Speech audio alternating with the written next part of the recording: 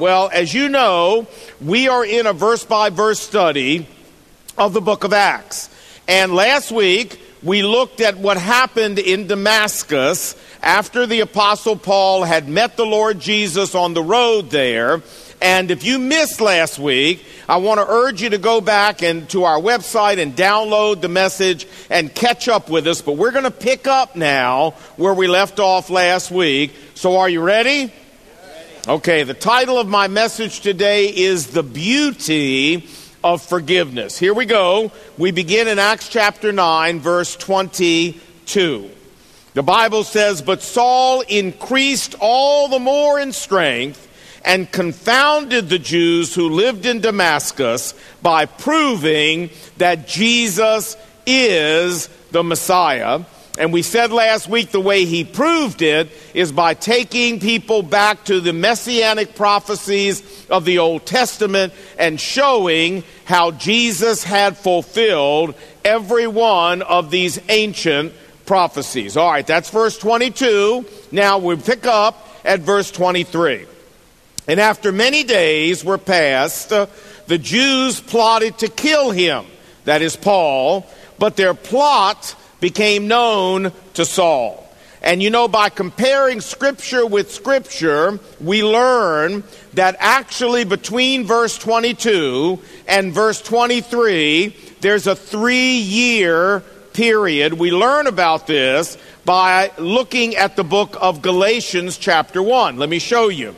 Verse 11, Paul says, "I want you to know, brethren, that the gospel which is preached by me is not according to man. For I neither received it from man, nor was I taught it by man, but it came to me by revelation of Jesus Christ. For you have heard of my former manner of life in Judaism, how I used to persecute the church of God beyond measure, and tried to destroy it.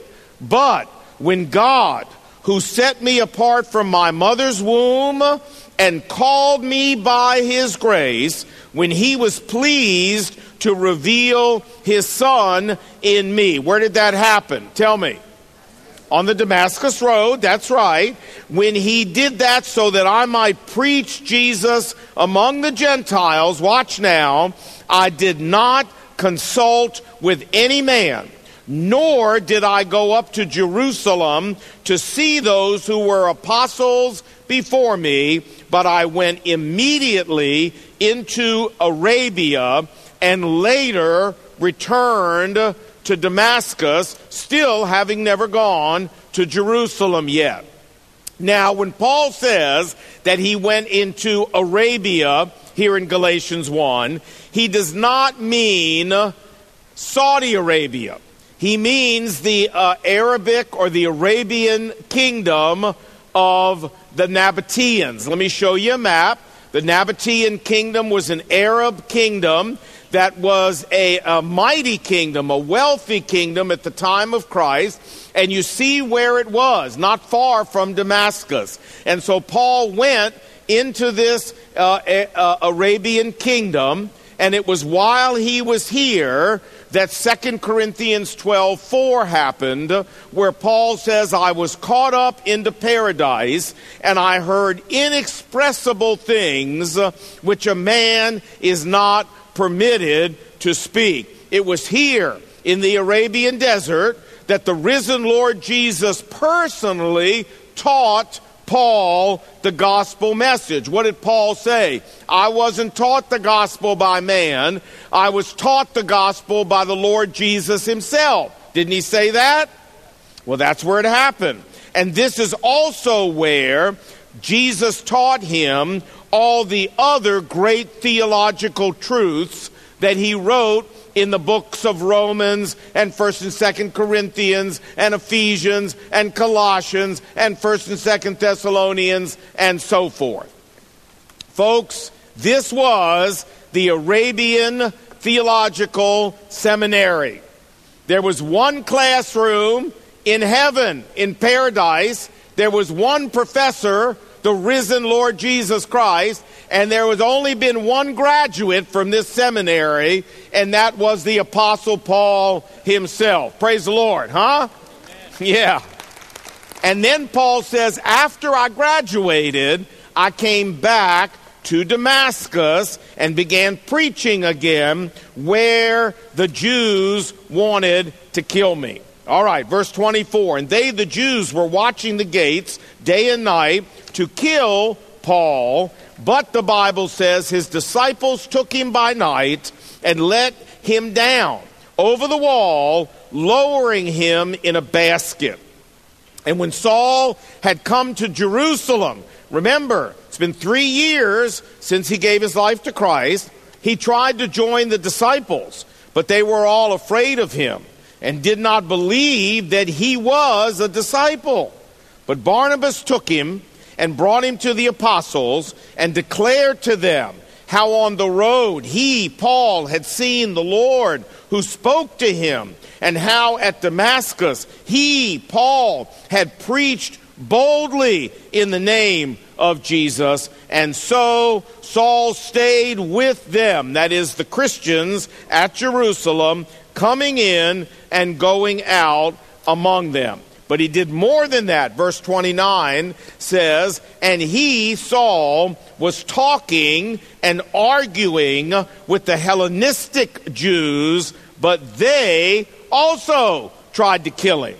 Now, I hope you remember that these fellas from Acts chapter 7, these were the fellas, these Hellenistic Jews, who stoned Stephen to death. You remember these guys? Hello? Yes. Okay, good. And that means that Paul knew these guys because Paul was in on that lynch mob. Paul records that he was standing there watching their cloaks, their robes, while they were stoning Stephen to death. Paul was friends with these guys. These guys knew the Apostle Paul well. And yet, look at this. These guys hated Jesus so much that their previous friendship with Paul was irrelevant to them. They tried to kill him too because he stood for Jesus. Hey, you know what, man? You got to love the Apostle Paul's chutzpah, don't you?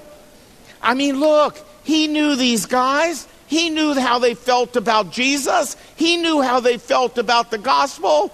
And yet he went there anyway and preached Jesus to them. Hey, praise the Lord for this guy. Praise the Lord for this guy. Now, the Bible goes on to say, and when the brethren learned of it, that they were going to try to kill him, they brought him down to Caesarea, Paul, and they sent him away to Tarsus, which was, of course, his home city. We'll show you a map so that you see where Tarsus was in southern Turkey today. And the Apostle Paul ends up spending somewhere between 6 and 10 years here in Tarsus until, in Acts chapter 11, Barnabas comes looking for Paul and entices him to come back and help pastor the new church that had formed in Antioch. So we'll pick up when we get there and we'll see Paul again. Verse 31, last verse. So the church throughout Judea and Galilee and Samaria had peace and was built up. Why? Hey, because the one-man wrecking machine, the Apostle Paul, was gone. And walking in the fear of the Lord and the comfort of the Holy Spirit, the church, multiplied. Well, that's the end of our passage. What a great passage of Scripture. Huh? Yeah, wonderful passage of Scripture. But it's time now for us to ask our most important question. So you ready? All you guys at our campuses, you ready? Okay, this needs to be big and warm because it's cold outside. All right, you ready? Here we go now. Come on. 1, 2, 3. Oh, how sweet it is. Yeah. You say, Lon, okay, look, you're right. It's a great passage, and boy, am I proud of the Apostle Paul, and man, did that guy have guts. But I'm not really sure I see how all this relates much to me. Well, let's talk about that because it does, relates to you and me.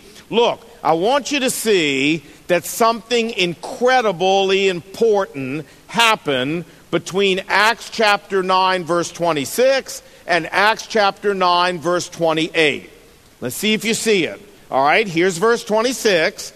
And when Saul had come to Jerusalem, he tried to join the disciples, but they were all afraid of him and did not believe that he was a disciple.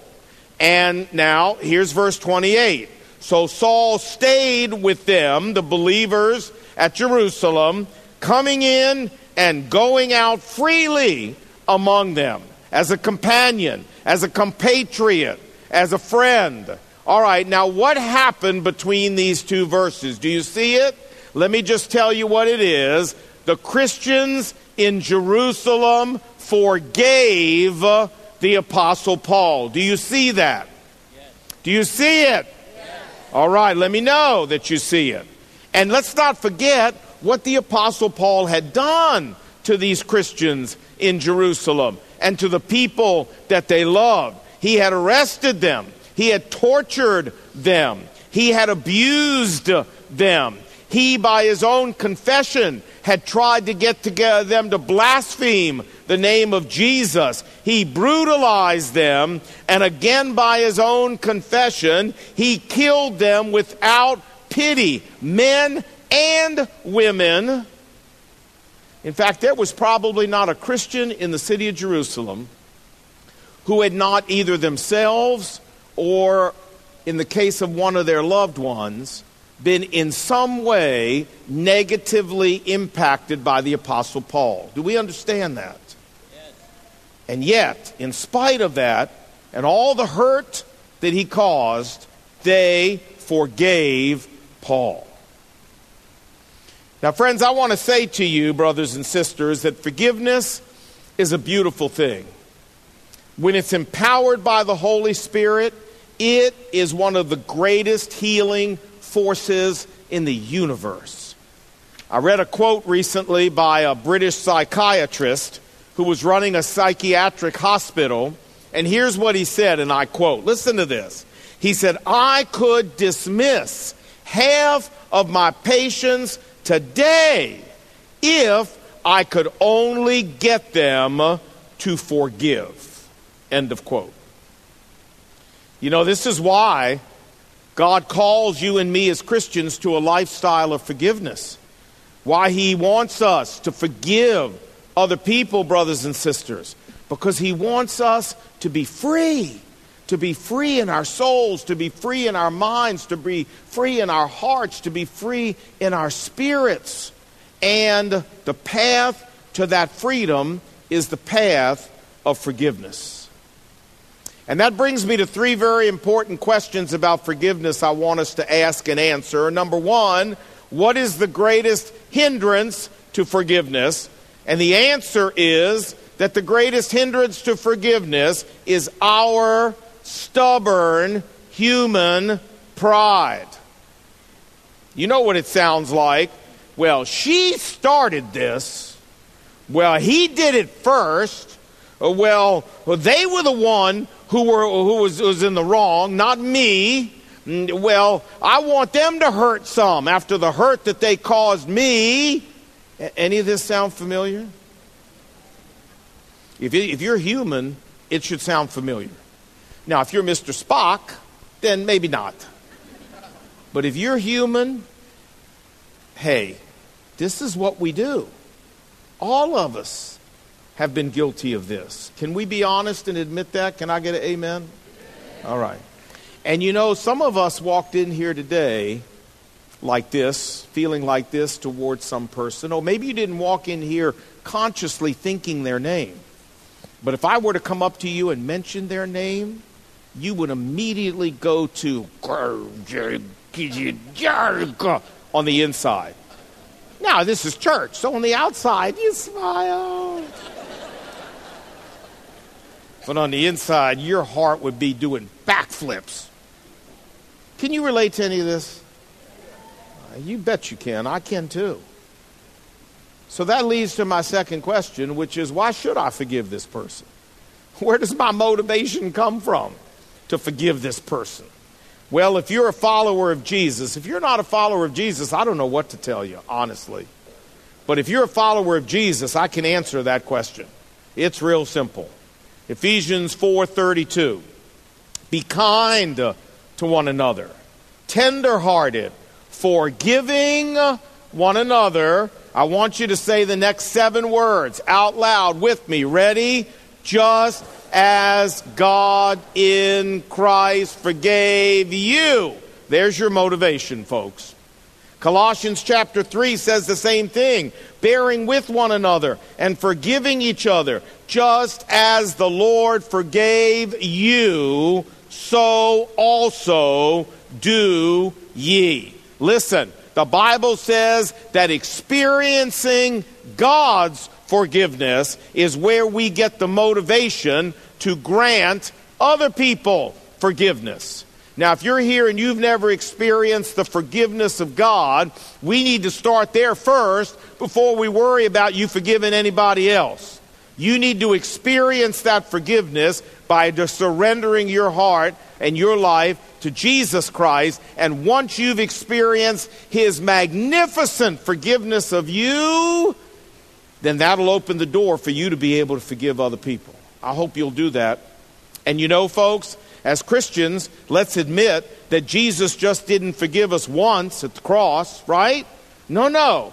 Listen to 1 John 1:9. If we confess our sins daily, God is faithful and just to forgive us our sins daily and to cleanse us from all unrighteousness daily. Look, as a follower of Jesus, God's forgiveness is every moment of every day of every year of your life, and our forgiveness of other people needs to be the same.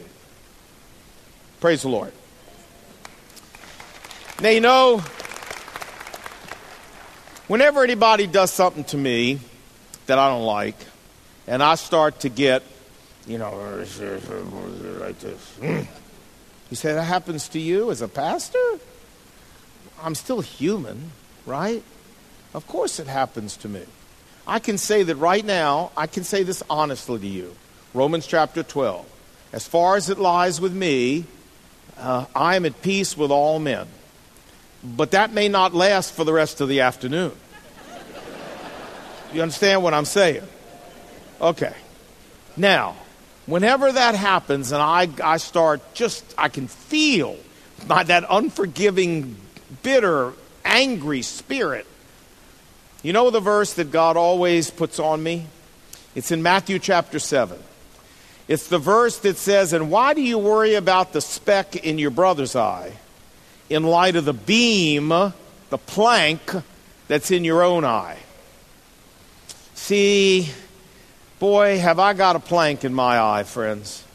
I got a beam as big as a railroad tie in my eye because I do so much wrong. I mean, I'm always saying something I shouldn't say about other people or thinking something I shouldn't think about other people, or doing something I shouldn't do. I'm terrible. I mean, you talk about God forgiving me. It's like a whole railroad track. It's like railroad tie after railroad tie after railroad tie. You understand? And then I have the nerve when somebody does something to me that by comparison is a speck. I've got the nerve to not forgive them. That's what the Holy Spirit says to me. You're kidding, right, Lon? This is what he says to me. You're kidding. You're kidding. You're not for real. That you're not going to forgive him after all that I forgive you of? Are you serious? You're not serious. I'm like, well, I was, but now in light of that, I guess I'm not. And I have no choice but to forgive people. Folks, I got the beam. They got the speck. And you got the beam. Right? You say, all right, Lon, I hear what you're saying. But let's say I even wanted to forgive this person. Where am I going to get the power to do it? I mean, they hurt me so badly. Even if I wanted to, I don't think I can. Well, wait a minute now. That's the third question, is where do we get the power to forgive? And the answer is, friends, only the power of the Holy Spirit can do this inside of us. When we've been hurt deep, then friends, it takes deep power to overcome it. And that deep power goes beyond your human power. It goes to the power of the Holy Spirit in your life as a follower of Christ. And listen to what God says. He says, Ezekiel 36, I will give you a new heart, not like the unforgiving heart towards this person you have. And I will put a new spirit, a forgiving spirit within you. And I will remove from you your heart of stone towards this person. And I will give you a heart of flesh. Listen, if we truly want to forgive somebody, even a Rabbi Saul in our life, and we beseech God to give us the power, we will get that power. And I say that categorically because I had to forgive my mother. And some of you know the story, that I hated her with a biblical passion my whole life. And I didn't think I could forgive her, but you know what? When I said, God, I'm willing to, if you give me the power, He did. My mother and I, when she died, we were friends. Praise the Lord. Amen. We were friends. So don't you tell me you can't forgive somebody. I don't want to hear it, because I'm telling you that the power of the Holy Spirit can give you the power to do it. I've been there, I've done that, and I know it's true. Now, it may not happen in one day. You may have to pray about it for a month or two until you can do it. But if you want it, you'll get the power to do it, because God will give you the power to obey God. He will give you the power to obey God. Hallelujah. Amen. All right. Now, let me just say two important things before I end. Number one, that forgiving a person does not mean we automatically re-enter a close relationship with them. Hey, if a friend betrayed you, you can forgive them, but it doesn't mean you go back and be their bosom buddy. Hey, if a coworker sold you out, you can forgive them, but it doesn't mean you have to make them your confidant again. If you're a teenager, if your best friend at school did you dirty and started dating your boyfriend, hey, listen, or your girlfriend, you can forgive them and be kind to them without them being your best friend anymore. And besides, you know that the best way to get over an old boyfriend is get a new one. Just get a new one. Praise the Lord.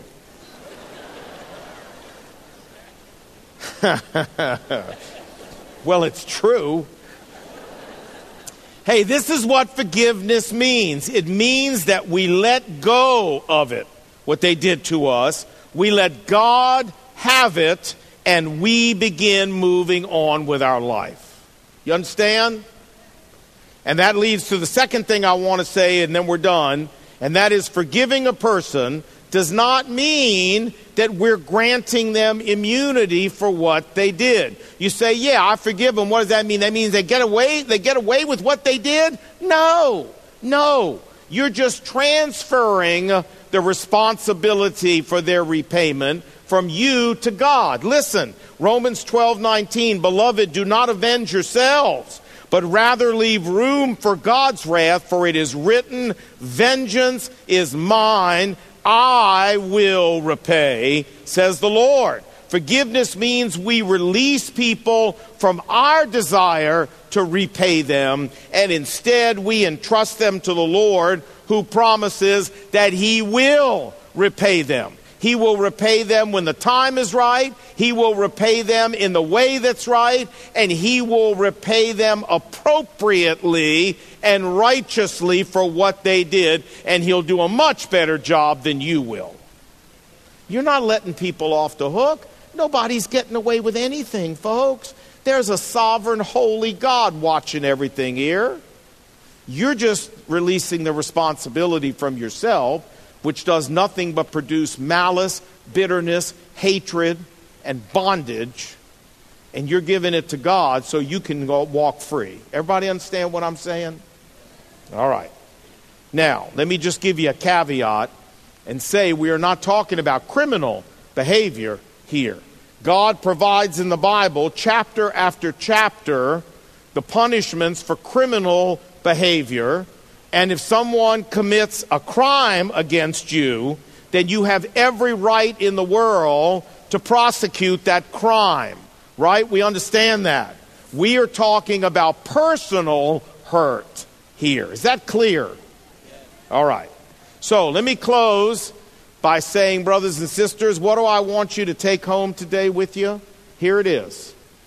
If the followers of Jesus in Jerusalem, to whom the Apostle Paul had committed far more hurt than anyone's committed to you, if Jesus could give these early Christians the power to forgive the Apostle Paul that he gave them, then there is not a person alive as a follower of Christ that you can't forgive if you'll depend on the same power of the Holy Spirit that these early Christians did. That's it. That's it. That's it. Got it? All right. Now, my question is, are you ready to ask God to give you this power? Are you prepared today to say, Lord, I'll forgive if you help me. I want to get free today from this bondage in my heart. Remember, you're not hurting them, you're hurting yourself. Your bitterness is not affecting their life, it's affecting your life. God wants you free. And I want to give you the opportunity today, all of us, to get free. And so in just a minute at all of our campuses, I'm going to ask those of you who are willing today to say, Lord Jesus, I will forgive if you'll give me the power. I will. I'm ready to. You help me. I'm going to ask you in just a moment to get up from wherever you're seated and come down front at each of our campuses and get on your knees and say, oh God, I'm here because I mean business. I'm here, God, because I want to be set free from my bitterness and malice. And you say, well, Lon, I'm not coming down front there. Are you crazy? People are going to think I'm a bad person if I come down front. No, they won't. Friends, listen. Having trouble forgiving people doesn't mean you're a bad person. It means you're a human being. Yeah? Amen. Means you're a human being. And unless you don't want to be a human being, there's no reason not to come down here. So please, don't let your stubborn pride keep you from doing what you need to do. That's how you got in this mess to start with. And listen to me, family is the hardest to forgive. I had a guy in the other service who, when I was shaking hands down front, he said to me, he was on his knees, he said, you know, family's the worst. And I said, brother, it is. So if you got a brother, a sister, a mother, a father, that, I mean, you've been carrying it for years, it's time to let it go and let Jesus have it. I'll be down here to greet you. I'll be down here to shake your hand and tell you I'm proud of you for coming. Your campus pastors will be down front at your campuses. So come on now. Let's get rid of that pride. Let's come down and do what we need to do. Here we go.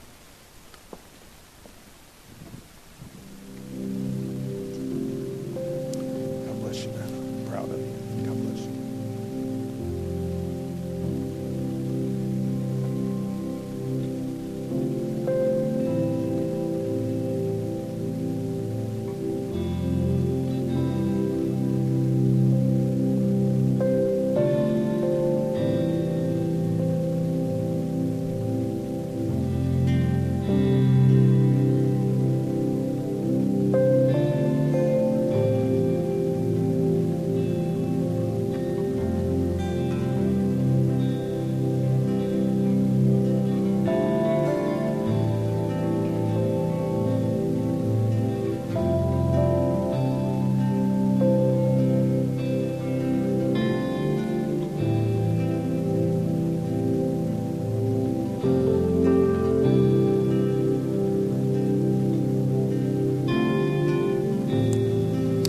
Come on, we'll wait for you. Boy, what a beautiful sight this is. Praise the Lord, huh? It's just a beautiful sight. Praise the Lord. I can't get all the way over there to you guys, way over there, but I'm proud of you guys, honestly. I'm so proud of you over here. Come on, everybody, let's go. Stubborn pride. Do not let that stop you. You're going to leave here and say, oh my gosh, why didn't I go down there? I should have. Come on now.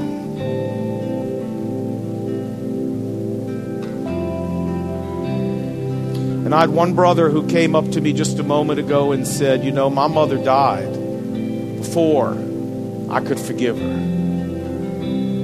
Well, that happens sometimes. That's all right. You come up here and forgive her anyway. And your dad, you come up here and forgive him anyway.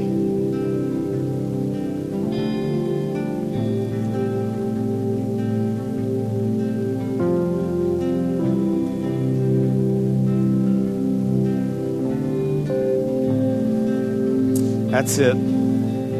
God bless you. Come on.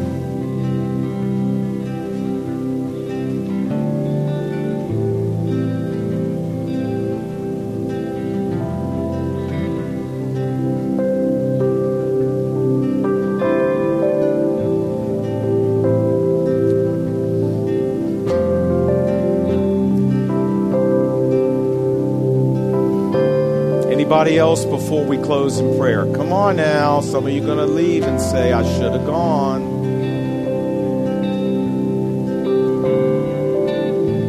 God bless you. Come on.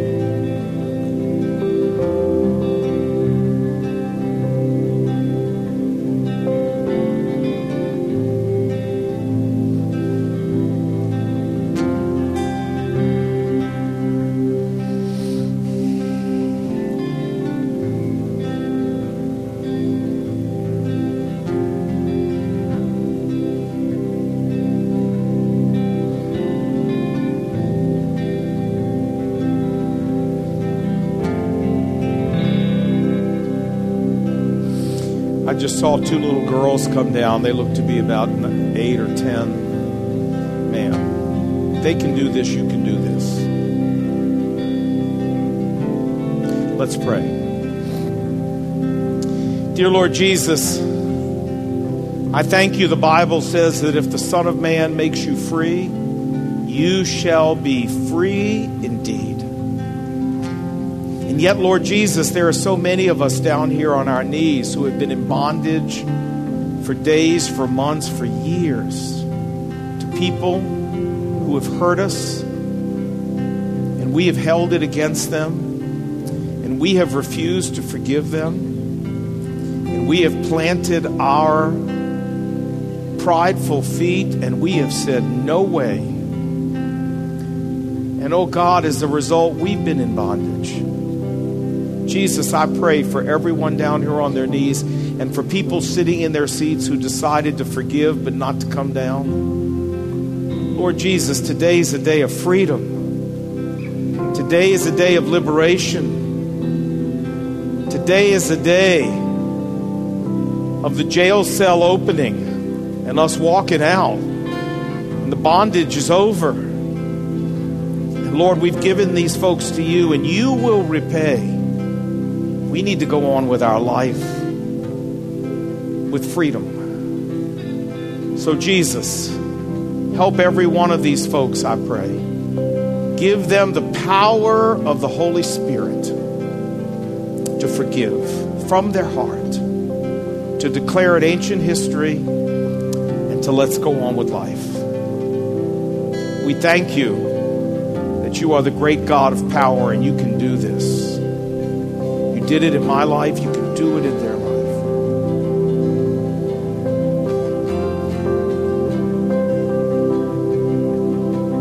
And we pray this in Jesus' name, and all of God's people said, amen. You've been listening to So What with Pastor Lon Solomon. So What is a broadcast extension of McLean Bible Church in Northern Virginia.